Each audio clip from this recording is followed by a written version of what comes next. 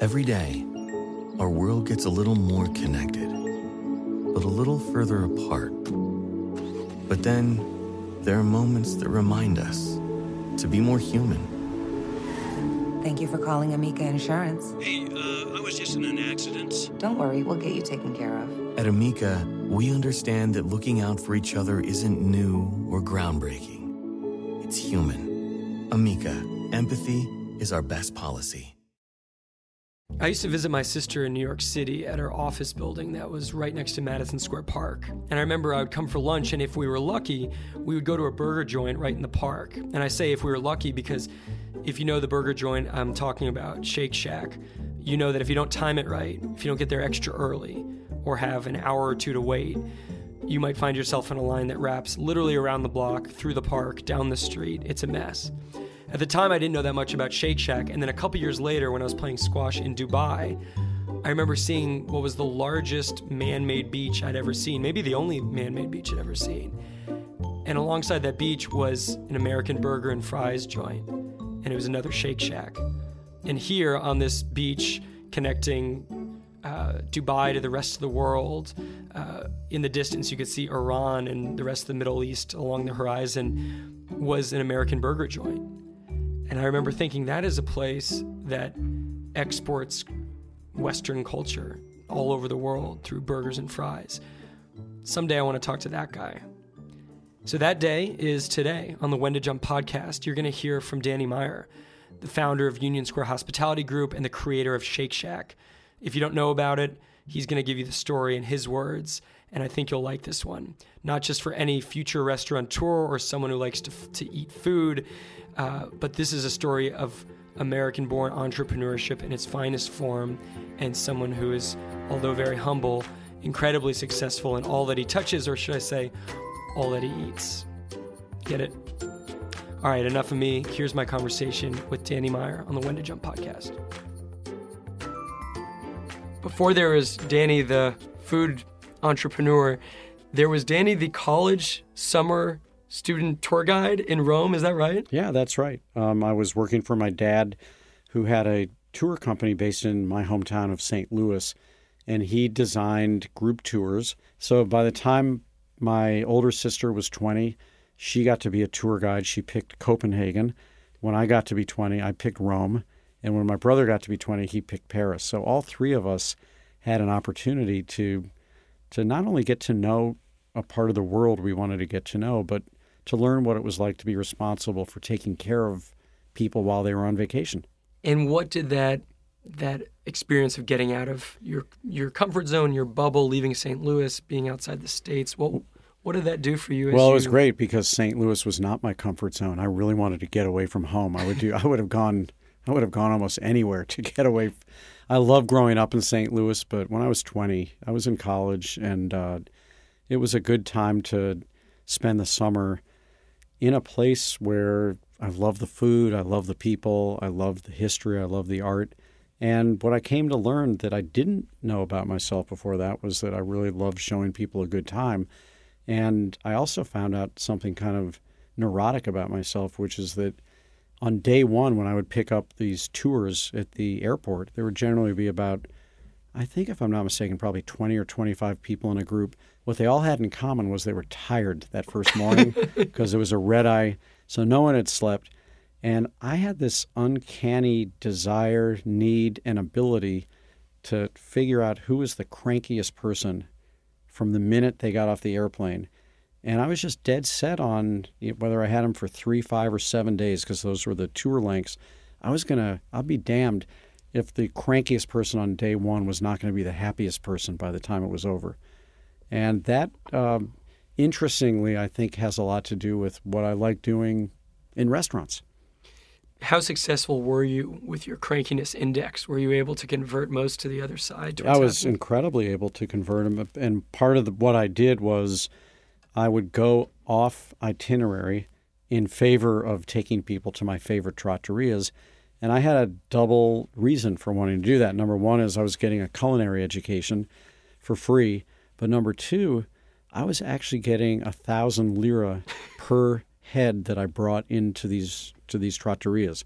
So I would leave getting paid 25,000 lira for having a free lunch. And it was, that's a pretty good game. But one of them ended up becoming important in my life because years later, when I said to myself, why don't you think about getting into the restaurant business yourself, I actually went to go cook at that restaurant, and they let me in the kitchen. The guy who had been the tour guide bringing them diners years before was now somebody who was an apprentice in their kitchen. Wow, that is full circle. Yeah. Was there anything that you said, this is something I got to hold on to in whatever I do next? No, I wasn't focused on my career. I was focused on the moment. And I don't think that's completely unusual for someone in their early 20s. I knew I liked it. I knew it was fun to be in Italy. I did take a couple jobs soon thereafter, especially after graduating from college, one in politics, one in radio and TV. And, at this point, I was like, all right, you better figure out what you want to do with your life. And at that point, with a political science degree, I wasn't at all thinking about going into the restaurant business because nobody at that time in the early 1980s really was thinking about parlaying a liberal arts degree into going into the restaurant business. But I was wondering, should I go get a law degree? Should I get, because of my interest in politics, not because I wanted to be a lawyer, by the way, or should I maybe go get a master's in journalism because I really like news and I like thinking about how I can bring public affairs to people. But I think what happened when push came to shove, I ended up saying to myself, maybe you should do the politics thing, and therefore you really need to be a lawyer first, even though we had a brand new president at the time, Ronald Reagan, who I think was one of the first presidents, at least in my recollection, who had not been a lawyer at some point. I'm sure I'm wrong about that, but at least that's what I thought. And it was, I've told this story many times before, but it was literally on the eve of taking my LSATs that I just kind of freaked out and said, I don't want to be a lawyer. And I'm so glad I had that night. So I did take the LSATs and never ended up applying to any law school, partially because the scores were pretty bad too. Makes it an easier decision. Did you feel like you were letting someone down when you went away from law school? So it wasn't so much that I felt like I was letting anyone down. I just felt confused. And I did leave out a 3-year professional period in my life where I was a salesman selling electronic tags to stop shoplifters for 3 years with a very, very small but growing public company that was based in a little town called Thoroughfare, New Jersey. That's really the name of the town. And I became the top salesman in the company pretty quickly. And that was actually my first jumping off point because that career was going so well. And at this point, I was probably 22 years old, 23 years old, and I was making $125,000 a year in commissions. Not, my salary was $16,000, but, with no dependents whatsoever in a cheap walk-up apartment. And I loved the feeling of being a salesperson, not only to apply some of what I had learned as a tour guide, where I could empathize with who I was selling to and make them happy with our product. It wasn't food, but I found out not only how to do that, but I also found that I was personally motivated in a way I never knew I would be by making commissions. And then by investing in the company that I thought I could really help, because New York was the biggest market for the company at that point. So it was a great experience. And what happened was that after 3 years of doing well as a salesman, I was offered the job of moving to London to help the company expand into Western Europe. Pretty cool thing. And I think I was probably 23 or 24 at that point. And I went to London for a couple of weeks to try to figure it out. Loved it. But I said to myself, I don't want to take my whole life and go there right now. I didn't want to leave family, friends, my life, which I was enjoying in New York City. And that was the moment when I said, okay, either either figure out what you're going to do with your career or not, but you just got to get serious right now. And that led ultimately to getting into the restaurant business.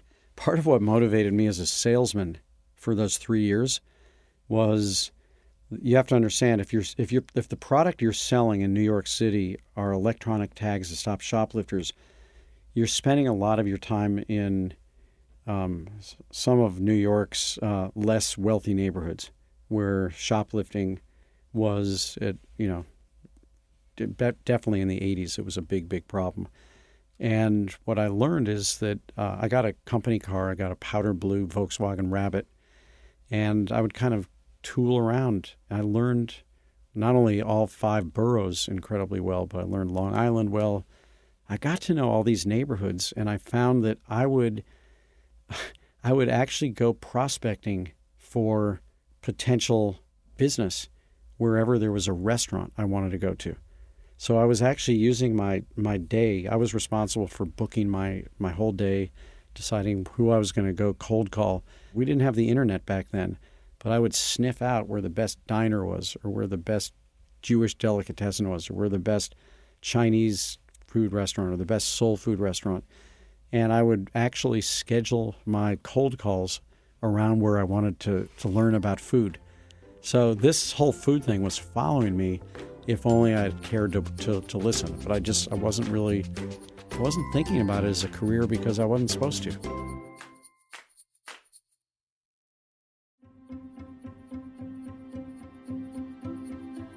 In the early 80s, and when you were, I think it was 27 when you opened your first restaurant, like you said, there weren't many other folks to look at. What was that feeling like, leaving what seems like a very successful path to kind of just start into this great unknown? It really wasn't that hard or that bad for 2 reasons. And I think that what was happening out in your neck of the woods, particularly San Francisco, and also I would argue in LA as well, were that people had already started to parlay liberal arts educations into going into the restaurant business. Many of them were chefs, but there were a lot of really fantastic people doing this. Jeremiah Tower, Joyce Goldstein, Mark Miller, Barbara Tropp, Wolfgang Puck, obviously, and I'm probably missing another 20 that I found inspirational back then. But I looked up to them because they had architecture degrees and, economics degrees and philosophy degrees, and it was okay for them to go into the restaurant business. So that gave me some courage. I should say it also gave me some courage because my own father, who had been in the travel business, had opened up a small hotel in St. Louis called the Seven Gables with a restaurant called Chez Louis. And it became a Relais and Chateau. And I said, they're going to have a tough time telling me I cannot do this if he's done it himself. So that was also helpful to me. Yeah.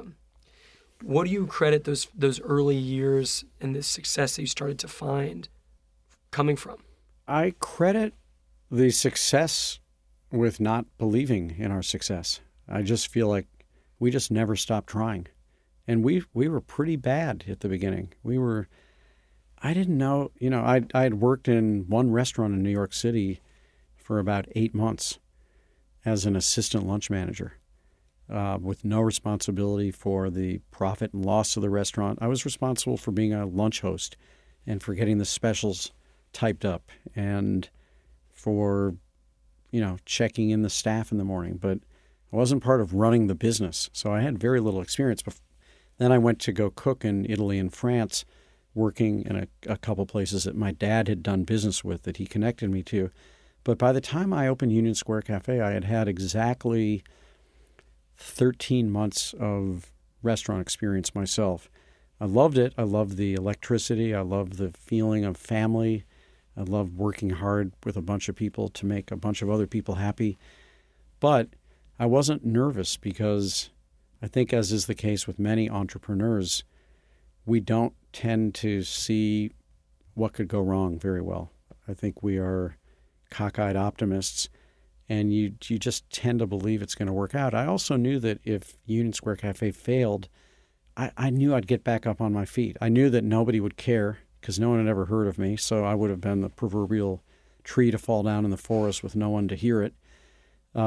This, you got to keep in mind, this was way before the days of social media, and 99% of people in New York wouldn't even know you opened the restaurant. You wouldn't know a restaurant was open until the New York Times reviewed it 3 months into its existence. From a reputational standpoint, I had nothing to lose whatsoever. I had no reputation.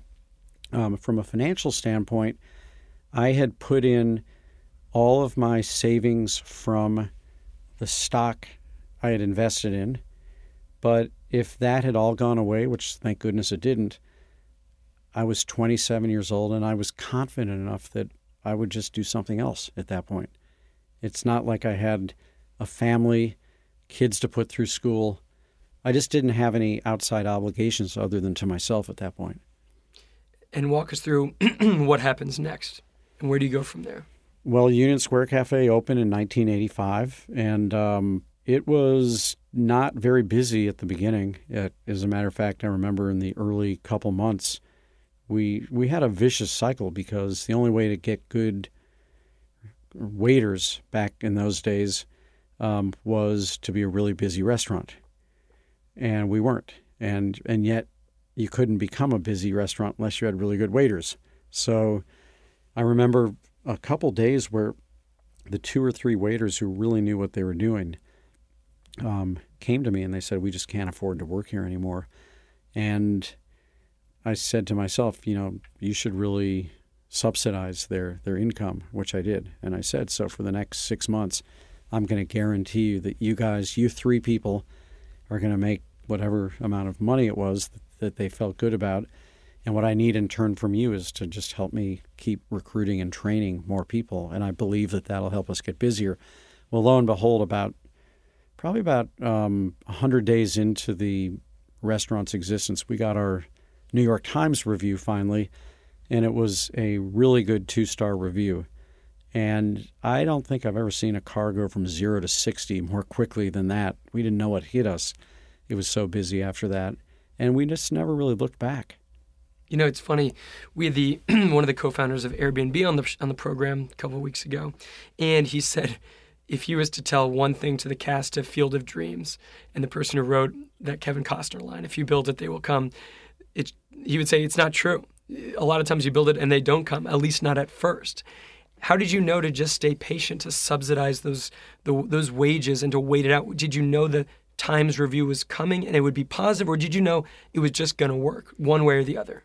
I don't think I knew any of the above. I just knew that I wasn't going to quit. And, I would work an extra hour every day. I don't think I ever worked, I'm just trying to think aloud right now, I don't think I ever worked more than an 18-hour day. And I don't think I worked many 16-hour days, but I was there almost every day for 12 to 14 hours. And I would just do anything possible to make sure that whoever you were going to leave the restaurant feeling a little better than when you came in. Now, we failed a few times, and no amount of free dessert wine was going to turn some unhappy people into happy people. We did have we call it the medicine cabinet, which was the refrigerator stocked with 12 or 15 of the best dessert wines I'd ever tasted.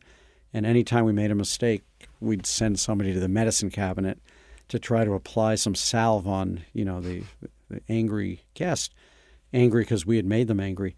It did finally dawn on me over the years that there are some people who are happy when they're unhappy. And no matter what we did, we were never going to make them happy in the way that you and I might describe happiness. But they were actually happy being unhappy. So I did learn an important lesson. But we would just try anything to, and it gets back to what you asked me earlier. I think the minute you believe in your own success it's a dangerous moment because you stop trying as hard and you just can't. Yeah. I remember when I was at Bain, I woke up every day for a while saying, well, I'm a pro squash player. I'm just doing this day job right now to pass the time and entertain a few folks in the office. But at some point, I'm going to go back to my real job. And of course, I'd never played professional squash, but there's some visualization that when you sink it in, you can't put the genie back in the bottle. Nope, you can't.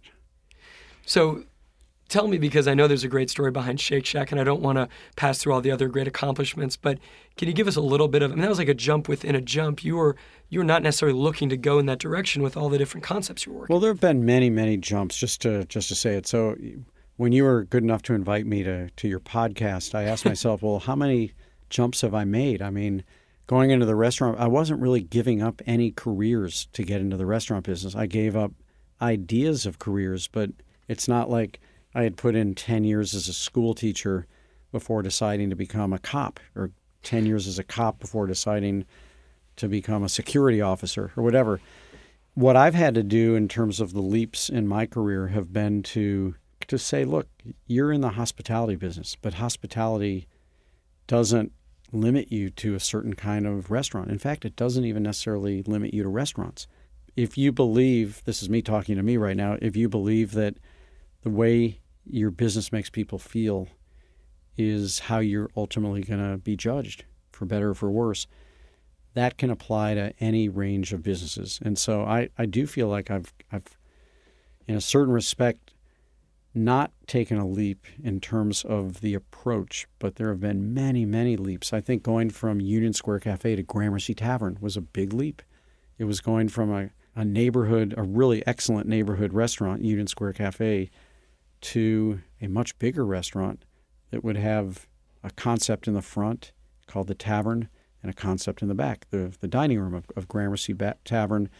It was taking two sides of the same coin. I think Union Square Cafe was trying to be a really excellent version of an accessible restaurant, and I think Gramercy Tavern was trying to be an accessible version of a fancy restaurant. And that was a big leap. It was equally a big leap to 4 years later open two restaurants within 4 weeks of each other, 11 Madison Park and Tabla, one being another restaurant with lots of ambition, 11 Madison Park, and another being our first ever Indian restaurant. It was subsequently a big leap to open a barbecue restaurant, and then a jazz club, and then a museum restaurant at the Museum of Modern Art, and then cafes serving 2,000 people at the Museum of Modern Art, and then came Shake Shack after that. So each one, in a certain sense, felt like a leap, but I would argue not any more than, if I were fortunate to be a great skier, it would really be like looking at different mountains and saying, all right, let me try one that's a little bit steeper. Now let me try one that's a little bit higher. Now let me try one on a different continent. Let me try one that's icier. And if you like doing whatever you do, I think you can take micro leaps. It feels like micro leaps because as far as I'm concerned, hospitality is hospitality, whether we're in a ballpark or an airport or in an airplane or in a hotel or, I don't know, in the middle of a park like Shake Shack. It's really all the same. There's so many folks in our community that want to jump into things like food or travel or health and wellness. What has surprised you the most as you look back on a career filled with many of these micro jumps? One where you didn't study food coming up and you took a risk to go in it, and not that you know everything, but what would you say stands out as something you didn't think about when you started? I don't think I thought about anything when I started. I just jumped. I had this itch to share with people something that I loved. I loved going out to restaurants, and I loved the experience of traveling and learning about people based on what they eat and what their local customs are. So I actually wasn't surprised by anything because I was surprised by everything. I'm not being falsely humble when I say I didn't think of anything. I do think that as I look back, when I don't listen to my gut, I tend to get in trouble. The gut is just as valid as the brain up in your head. I think that the brain in your gut is connected to how you feel about things, and because it's connected to how you feel, it's sometimes hard to put words to it and articulate it to others, but I make mistakes when I don't listen to my gut, and that's probably the biggest lesson I've learned. I was in Dubai a couple of years ago, and I stopped by a Shake Shack right on the water. And what I saw were not people enjoying food. They were enjoying food, but they were enjoying an export of American culture, of something that they could have through $15, $10, Do you think of the way you serve people, not just in the store and in the restaurants or in the cafe or airports, but do you think you're giving something much, much more than just food? I do. I think that at their best, restaurants provide a place for people to anchor. It's part of community. You know, I think it's very, very clear that if you look at 24 hours in a day, and no matter how much technology there is out there, I don't think that's going to probably change how many hours are in the day. So the question is, it's really about the numerator. What are you going to do per 24 hours in your day? How much time are you going to take care of yourself and your body? How much time are you going to be doing things? How much time are you going to be with people you love? How much time are you going to sleep? And I think that what restaurants can do, and I think what the best experiences in life do, are they give time meaning. They give you the opportunity to connect in a genuine way with yourself, with other people, that's meaningful. And I think there are so many experiences in life that are just not meaningful. If one more drugstore opens in my zip code, it's just not going to change my life. It's just not. It's not essential in my life. If one more dry cleaner opens, it's okay because the other three got the stains out of my clothes pretty well as it was. But I do think that businesses that can actually make your use of time richer and more meaningful are the ones that matter the most, and maybe more than ever today. Restaurants and hospitality are only one facet of meaningful experiences. There's many, many, many of them, but anything that can either save me time or enrich the time I have, I think is a really valuable product these days. Have you been back to the original trattorias in Italy that gave you some of this inspiration? I've been back to many of them. Sadly, the one I was describing where I took guests and then cooked closed suddenly. And I went there one day, took my whole family, and I was just so sad that all of a sudden there was a new sign up. Wow. There was a new team running it. No one there would tell me what happened to the original owners. And the original owners were not the kind of people who would use the internet, so I've never succeeded at tracking them down. And it's sad, but I still have all my memories. Danny, thank you so much for joining me on the When to Jump podcast. Really appreciate the conversation. Mike. All right, I hope you enjoyed that conversation with Danny Meyer.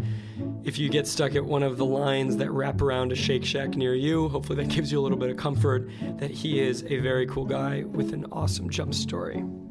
That will do it on the When to Jump podcast this week. If you're in Dubai next week, come join us at the Emirates Literature Festival, the largest lit festival in the Arab world. I've been lucky enough to have the invite to get to keynote it, and I will be out there next week, March 5th through the 10th.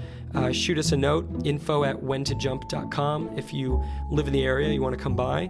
And if you don't live in the area, join us next week on the When to Jump podcast. We'll be back next Tuesday, and we hope to hear from you in the meantime.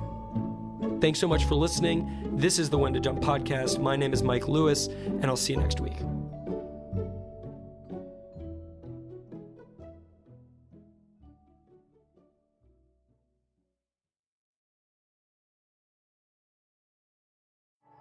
At Amica Insurance, we know it's more than just a house. It's your home, the place that's filled with memories. The early days of figuring it out, to the later years of still figuring it out. For the place you've put down roots, trust Amica Home Insurance. Amica, empathy is our best policy.